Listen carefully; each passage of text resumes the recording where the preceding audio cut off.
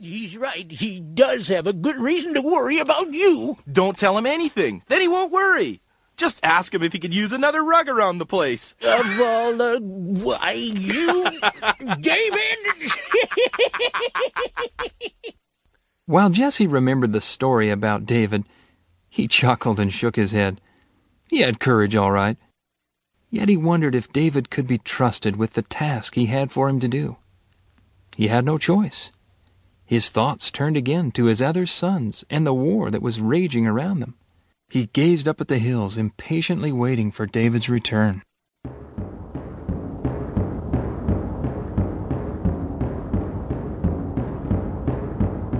As Jesse waited, he heard the sound of drums in the distance.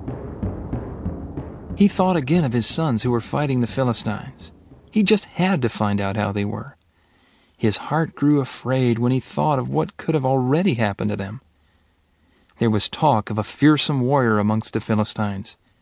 It was a man, people said, who could not be beaten. Jesse tried not to think of him now. Time was short, and every minute that passed by seemed like an hour.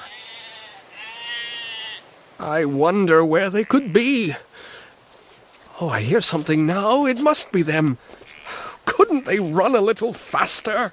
Sir, we came as soon as we could. I knew you would be waiting. What kept you? Well, I was, you know, David always, he, sir, never listens, and I was, what? Never mind. David, my son, come closer. I have a plan in mind. It's something that only you can do for me. It has to do with Eliab, Abinadab, and Shammah. You see... They're not hurt, are they? Why, I'll get anyone that dares lift a hand against my brothers. No. Calm down. There is nothing wrong yet, I hope. That's where you come in, my son. Take this load of grain and 10 loaves of bread. Take them to your brothers in the camp. Also, take 10 pieces of cheese. Give them to the commander of your brother's group of 1,000 soldiers. See how your brothers are. Bring something back to show me they are all right. Your brothers are with Saul and the army in the valley of Elah. They are fighting against the Philistines. So very early the next morning, David took the food and left as Jesse had told him. When David arrived at the camp, the army was leaving. They were going out to their battle positions. The soldiers were shouting their war cries. The Israelites and the Philistines were lining up their men to face each other for battle. David dropped the supplies and ran to the battlefront. Now David ran to the battle line and found his brothers. And while he was talking with them, a giant warrior came out.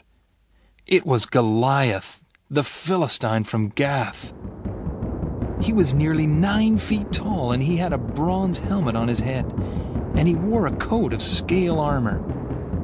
It was made of bronze and weighed 150 pounds. He wore bronze protectors on his legs and had a small spear of bronze tied to his back. The wooden part of the large spear was like a huge rod, and its blade weighed nearly 20 pounds. He looked very fierce. David stared as he heard the giant begin to shout. Why have you taken positions for battle? I am a Philistine and you are Saul's servants. Choose a man and send him to fight me. If he can fight and kill me, we will become your servants. But if I defeat and kill him, you will become our servants. Today I stand and dare the army of Israel. Send one of your men to fight me.